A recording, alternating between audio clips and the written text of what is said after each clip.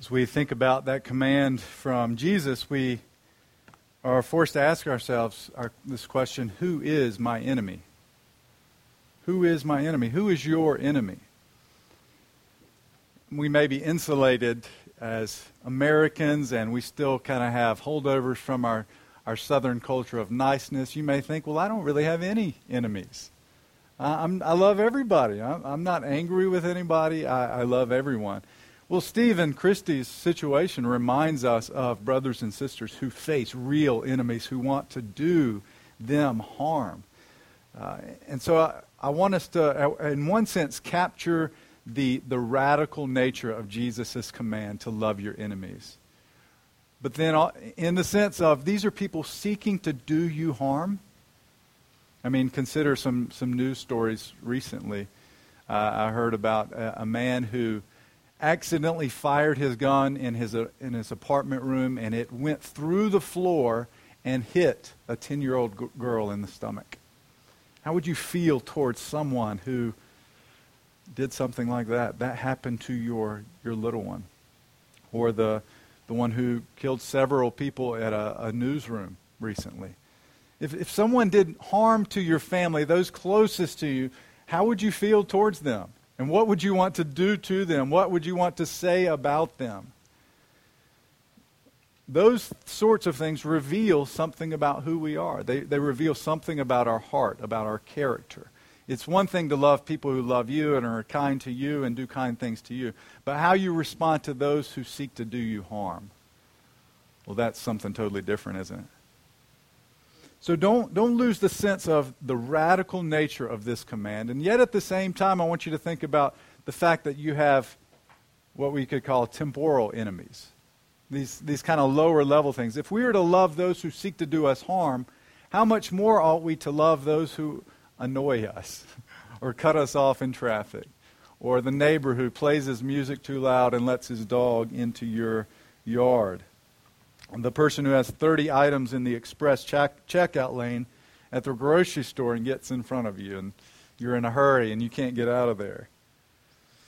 Or maybe it's the family member who always seems to try and hurt you. Your enemy is that person you have a hard time forgiving. Or you look at them and this low-level growl just comes over you.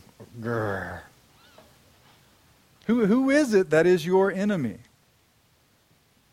And as we're tempted to think about this, kids, you can even think about this, right? The kid who picks on you. The kid who's mean to you, who steals your toys. How do you respond to those people? And how do we talk about our enemies? Right? We do like to talk about the person who cut us off or the person who did this to us. We want to share we want to vent a little bit. We want to go on a rant talking about our enemies. Well, the interesting thing here is that Jesus actually encourages us to talk about our enemies, only not in the way we're used to. Talk about our enemies to God, to lift them up in prayer. So this is the command that we'll be looking at this morning.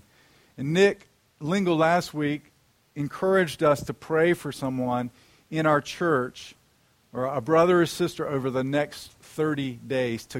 He preached on praying for others, in particular struggling in prayer for one another. How it's hard work, but it's a necessary and helpful work. Well, if it's difficult to keep that sort of commitment, how much more difficult is it for us to pray for our enemies? To pray for those who persecute us or seek to do us harm? Well, the context of our passage is similar to what we looked at a couple of weeks ago in the Sermon on the Mount. You'll remember from 2 weeks ago we considered the Lord's Prayer, and in this larger section, it's being demonstrated that Jesus, the Messiah from God, teaches not like the scribes and the Pharisees. Jesus has authority in and of himself to teach. He doesn't have to reference some other teacher. Notice in chapter 5, verses 17 to 20, that Jesus has not come to abolish the law or the prophets, but rather to fulfill them. And he says in verse 20, I tell you, unless your righteousness exceeds that of the scribes and the Pharisees, you will never enter the kingdom of heaven. Then in verses 21 to 48, Jesus is establishing this standard of righteousness which is required of those who wish to enter the kingdom of heaven. Here, in other words, here's what that standard of righteousness looks like. There are 6 statements in these verses. We could call them the "you have heard them said" statements. I tried to think of a really neat way of saying that, but I couldn't do it. But there are 6 of these statements, and Jesus presents the accepted wisdom concerning righteousness, but then he corrects it, saying, "But I say to you," and then giving the real requirement of righteousness. So look at each of them, and you can see it yourself. In verse 21, he addresses anger. In verse 27, he addresses lust. In verse 31, divorce. In verse 33, the swearing of oaths. In verse 38, retaliation. And in verse 43, we have our text concerning loving your enemies. So in our passage, Jesus states the accepted wisdom, then corrects it with a better command. This is the righteousness which is required of you. And he gives reasons why it's better. So we'll do 2 things in this passage. First, we'll simply walk through the text, and I'll give the sense and the meaning. And secondly, and perhaps a little more briefly, we'll look more closely at this command to pray for those who persecute you. To pray. What does it mean to pray for your enemies? So look first at the accepted wisdom Jesus rejects. You've heard it said, "You shall love your neighbor and hate your enemy." The first part of this statement would have been well known. Leviticus 19:18 says, "You shall not take vengeance or bear a grudge against the sons of your own people, but you shall love your neighbor as yourself. I am the Lord."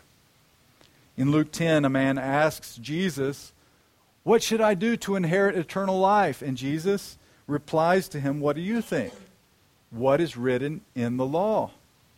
And he responds with these 2 great commandments: love God with all your heart, soul, mind, and strength, and love your neighbor as yourself. But the Jewish leaders had gradually distorted this command to love your neighbor as yourself. Love your neighbor ended up being love your fellow faithful Jew.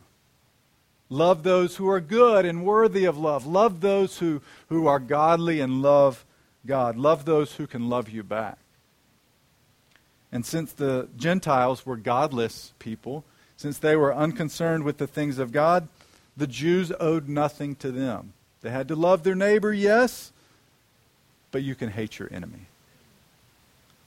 It is somewhat attractive, isn't it? Love your neighbor, but hate your enemy. If that was a command in Scripture that we could get away with. If you only have to love those you deem worthy of love, then you don't have to love this category of people who aren't worthy. Maybe for you they're godless liberals, or unjust politicians, the racists, illegal immigrants, drug-dealing thugs. Do you have any responsibility to love those sorts of people? Or can they just be put in a category where we have no responsibility for them? Well, who is it that you are tempted to hate? Or we could put it in a different way. Who is it that you are tempted to look upon with self-righteous judgment? Who is it that you look like and you say, I am really glad I'm not like that person? Or how could that person be like that? How could he do that?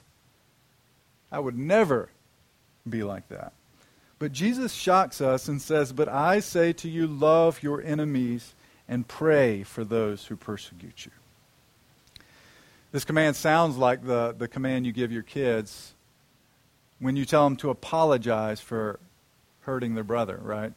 You can get a child to say, I'm sorry, will you please forgive me? But you can't make them feel the appropriate remorse that they ought to feel. You can't make them do what you're telling them to do outwardly. You're commanded to love your enemies. But how do you stir that up within yourself? How do you stir this love for the people who want to hurt me? How do you stir that up in yourself? I think part of the answer, and this is not the whole answer, I'll preface it that way. Part of the answer is that you do it even if you don't feel like it. Because you know this is what God commands me to do. You know what love looks like, so you go ahead and do the loving thing even though you don't feel like it. And you say, God, please forgive me because I know that this is not what you desire. And you do the loving thing anyway. I've pointed out before that love is a positive command. Loving your neighbor isn't fulfilled by the absence of ill will toward them. It requires an action on your part. But it also requires more than that. Not only does Jesus say we must love our enemies, he says we must pray for them. Think about how that requires something more than just doing good to others. We must pray for those who persecute us and seek to do us harm. This requires that we not only do loving things for them, but that we actually have loving affections for them. I can do kind things for someone and still hate them in my heart. But to pray for someone requires a heart of love for them. Because you can't hide hatred from God, right? You're going to God, the Father, in prayer. You can't hide that from the all-knowing God. So to obey this command to pray for your enemies means rooting out the bitterness and hatred in your own heart before bowing the knee in prayer to God. And Jesus, gives us a reason for this command in verse 45. So that you may be sons of your Father who is in heaven. And this gets back to the question, how do you make yourself love someone, especially your enemy? Maybe some of you remember the song performed by Bonnie Raitt called, I Can't Make You Love Me. Do you remember that song?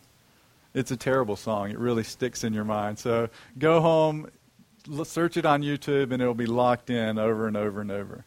So you're welcome for that. But in perfect country music fashion, the idea for the song came to the author while he read an article about a man who was arrested after getting drunk and shooting his girlfriend's car. And the judge asked him if he had learned anything from the ordeal, to which he said, I learned, Your Honor, that you can't make a woman love you if she don't. I can't make you love me if you won't. Friends, that is a humorous story, but it reminds us of a serious biblical truth. You can't make your heart love God if it don't. The Scripture teaches us that because of sin, we do not love God naturally, in and of ourselves. In fact, we are in bondage to sin from birth, and the Scripture teaches by ourselves we are unable to love God. You are unable to love your neighbor, and absolutely you are unable to love your enemy in and of yourselves. But in this very thing in which we have failed and in which we continue to fail, consider Christ who has succeeded perfectly in this righteousness. Jesus fulfilled the law of God first by loving his Father with all of his heart, with all of his soul, with all of his mind, with all of his strength. Every ounce of Jesus' being loved his Father to the fullest. The kind of love we should have had for God. Jesus fulfilled it. And he loved his neighbor as himself. When he was a kid, he never responded wrongly to other kids who abused him or hurt him. He always loved perfectly. And he even loved his enemies and prayed for those who persecuted him. You have to wonder, as Jesus said these words, but I say to you, love your enemies and pray for those who persecute you. If he pondered what it would be like when he would be persecuted later on in his life by lawless people. Remember, he was led like a lamb to the slaughter. He was brutally beaten. He suffered, even though he was innocent. He was crucified between two criminals, and as he hung there on the cross, what did he do? He prayed for those who persecuted him, saying, Father, forgive them, for they know not what they are doing. What love and tenderness must have been required for that. What feelings of affection for those who were doing him harm must Jesus have had. But if you know the gospel story, you know it isn't just those enemies that Jesus loved. Apart from the grace of God, you are an enemy of God. It's hard for anyone, I would think, in America to say, I'm an enemy of God. I've never opposed him. Sure, I sin. Everybody sins. But does that make me an enemy of God? But the Scripture says of all of us, as Bo pointed out this morning, all of us were dead in our trespasses and sins. And the Scripture says of you, Christian, of you who have put your faith in Christ, that at the right time, while you were weak, Christ died for the ungodly. Doesn't the Scripture say of you that God demonstrates his own love for us in that while we were still sinners, Christ died for us? Well, what is an ungodly person and a sinner except an enemy of God? The fully righteous and holy God of all the universe cannot tolerate sin in his presence. Brothers and sisters in Christ, don't ever begin to think that Christ died for you because of some glimmer of hope or potential that he had seen in you. Because he believed that you could somehow be better and worthy of his love. That there was something inside of you which caused him to have mercy upon you. Before his grace came to you, you were an enemy of God. If a person's unable to own up to being an ungodly person, a sinner, an enemy of God, he cannot be saved. For this is exactly who Christ died for. The ungodly. The enemy. And it's through this preaching of the gospel of grace, the work of Jesus Christ on behalf of sinners, Jesus taking the punishment that sinners, that enemies deserved, it's through this gospel that the Holy Spirit moves in such a way to awaken sinners to their sin and to the beauty and worthiness of Jesus Christ. He works in them repentance and humility as they come to him in faith, and he works in them that faith as he gives them a new heart. You see, unlike the man who can't make a woman love him, God can move in the sinner's heart in such a way that he begins to love God. And that's good news, isn't it, brothers and sisters? This is the good news of the gospel. Not that we could stir up any love for God within ourselves, but that God has removed our heart of stone and given us a heart of affection for him. In conversion, God comes to the hard-hearted sinner, to the heart with no love in it, and he transforms it. He moves by means of the preaching of the gospel through the Holy Spirit to cause you to love him.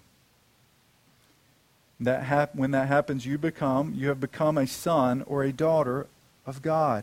And then your heart is truly enabled to begin loving God, to begin loving your neighbor, and even enabled radically to love those who seek to do you harm.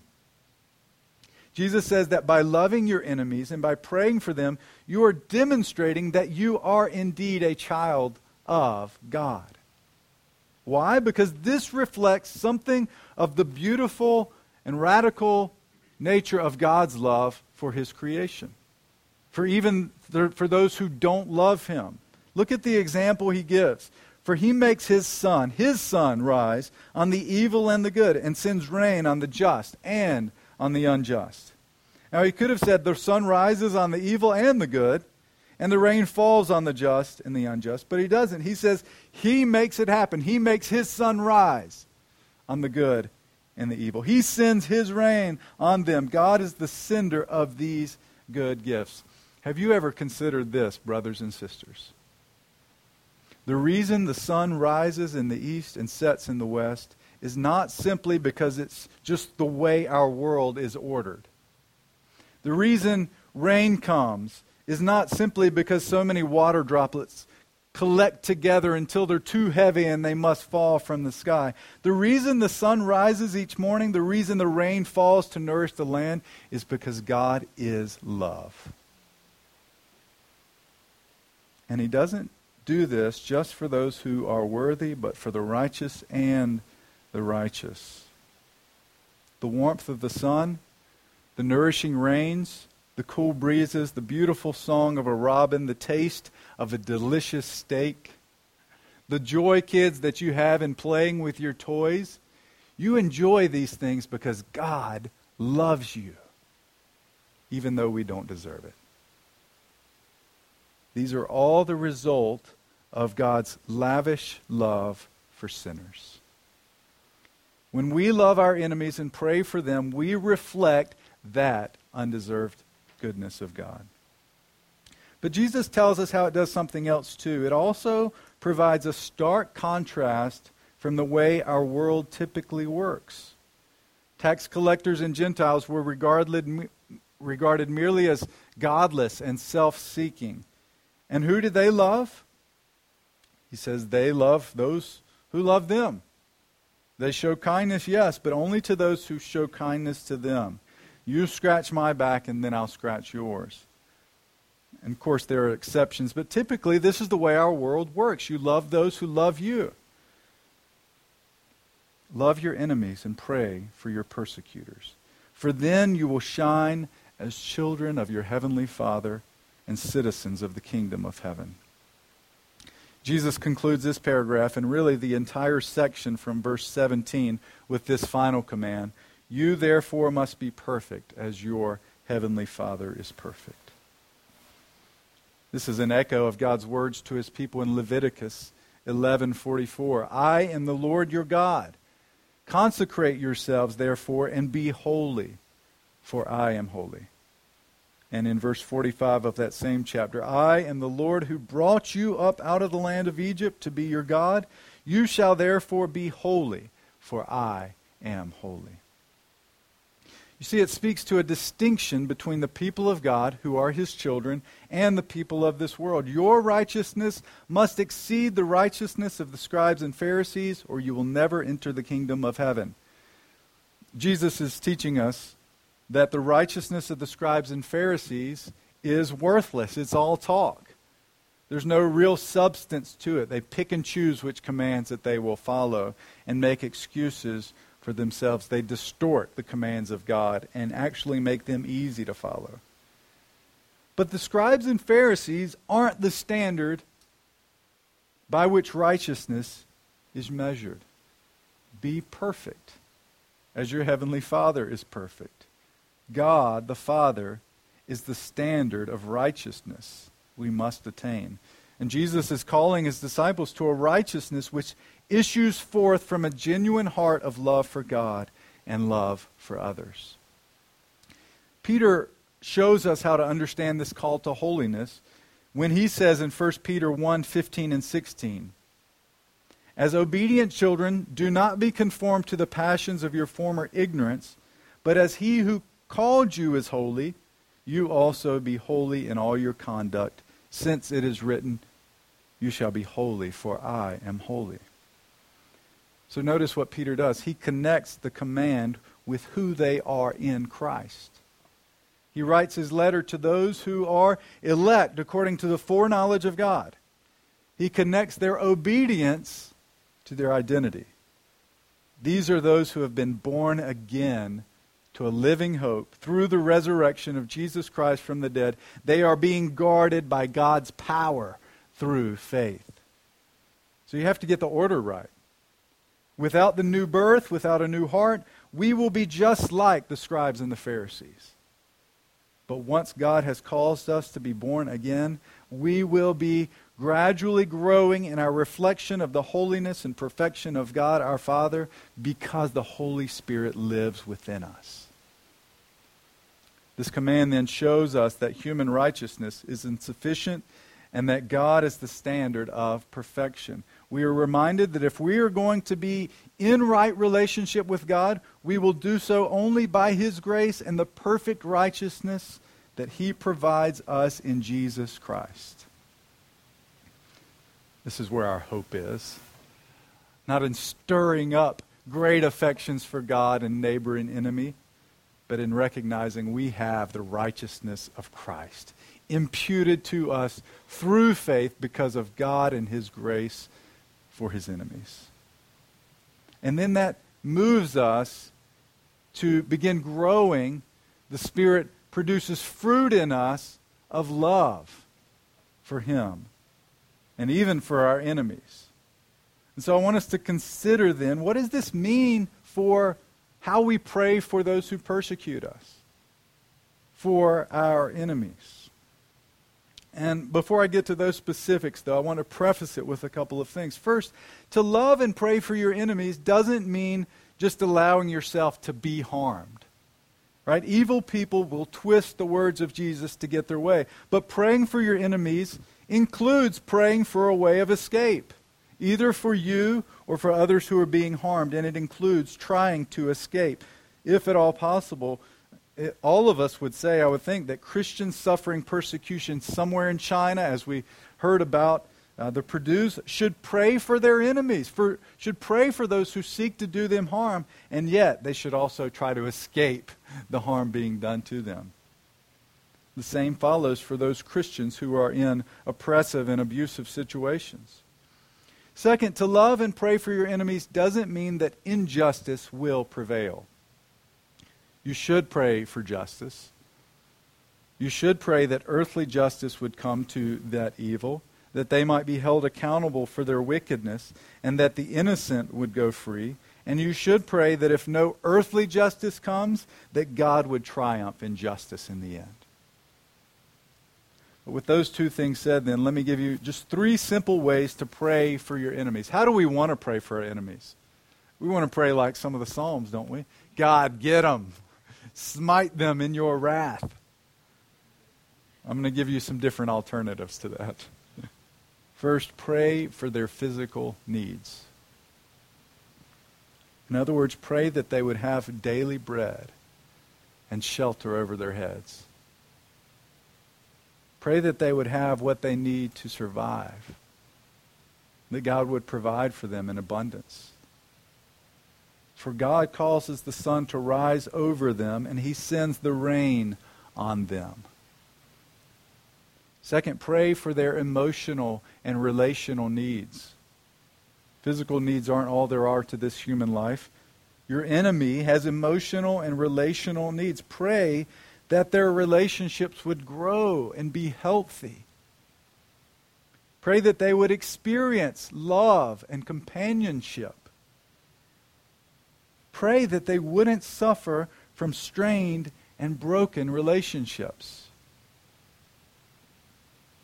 And third, pray for their spiritual needs. Do you see the angle I'm taking at this? We're tempted to pray for things that we should. God, restrain their evil. We should pray for that. That's a part of spiritual needs. But as we come to these spiritual needs, this is where we can turn to those first prayers for their physical needs, for their emotional and relational needs. And we can turn them to the spiritual realm. Pray that God would take those good gifts of physical provision and of emotional and relational blessing, and that they would see the goodness of God and their hearts would melt in humility and repentance before God. I've had a friend tell me regularly that he would pray for, it was his daughter who was unconverted and rebellious, that he would pray, God, break her legs if she'll come to you. That seems like a very spiteful sort of prayer. And God can use that in His providence. I know His desire is right. God, just please, whatever it takes to bring this person back to you. But why don't we pray blessing upon our enemies? This is how God responds to His enemies. And often He will melt their hearts in repentance and humility. Pray that their evil would be restrained, both for their sake and for the sake of others. Pray ultimately that they would turn from their wickedness and that they would embrace Jesus Christ by faith. Say, God, please, would you just take out their heart of stone and grant them repentance? Genuine repentance, that they would turn from their sins against you and against God, and that they would humbly receive Jesus by faith. And then you might say, but that is not fair. That's not fair that they could just go free. Wouldn't that mean that injustice has prevailed? How can they do all their wickedness only to receive forgiveness by coming to faith in Jesus Christ? And to that, I would say two things. First, we must say just because a person professes faith in Jesus Christ doesn't mean they have been born again. Doesn't mean they have been regenerated, but those who are indwelt by the Holy Spirit will increasingly produce the fruit of the Spirit: love, joy, peace, patience, kindness, goodness, faithfulness, gentleness, and self-control. Their lives will give the evidence that their profession of faith is genuine. But second, we must say that if a person truly has been regenerated, if they have truly repented of their sins and trusted in Christ, then injustice will not have prevailed. They may still suffer earthly consequences for their sins, and if they are guilty of crimes, they should suffer those earthly consequences. However, through their faith in Jesus Christ, they will not suffer the condemnation at the great day of the Lord. They won't have to pay for those sins before God, for their sins will have been paid for when Jesus died on the cross for sinners. And this is an uncomfortable truth, is it not? That anyone, regardless of what they have done, can be saved by the grace of God in Christ Jesus. It is an uncomfortable truth. But it is at the same time a necessary one if any of us are going to be saved at all. If the grace of God in Jesus Christ is not enough for the worst of sinners, then it is not enough for the least of sinners. We all owe a great debt to God, unpayable by our own remorse or good works or any such thing, but it is a debt which has been paid in full by Jesus Christ. By His perfect life, He earned the favor of God. By His substitutionary death, He took the place of sinners. And as we sang last week, what can wash away my sins? Nothing but the blood of Jesus. Nothing can wash away my sins but the blood of Jesus. And when a person has been washed by the blood of Jesus, no matter how bad that person was, absolutely no stain remains. Brothers and sisters, let's rejoice in this truth this morning. That God has loved us with an unbelievable love and has given us His Son, Jesus Christ. That we would no longer be enemies, but that we would have a seat at the table of God in His family forever. Let us pray together.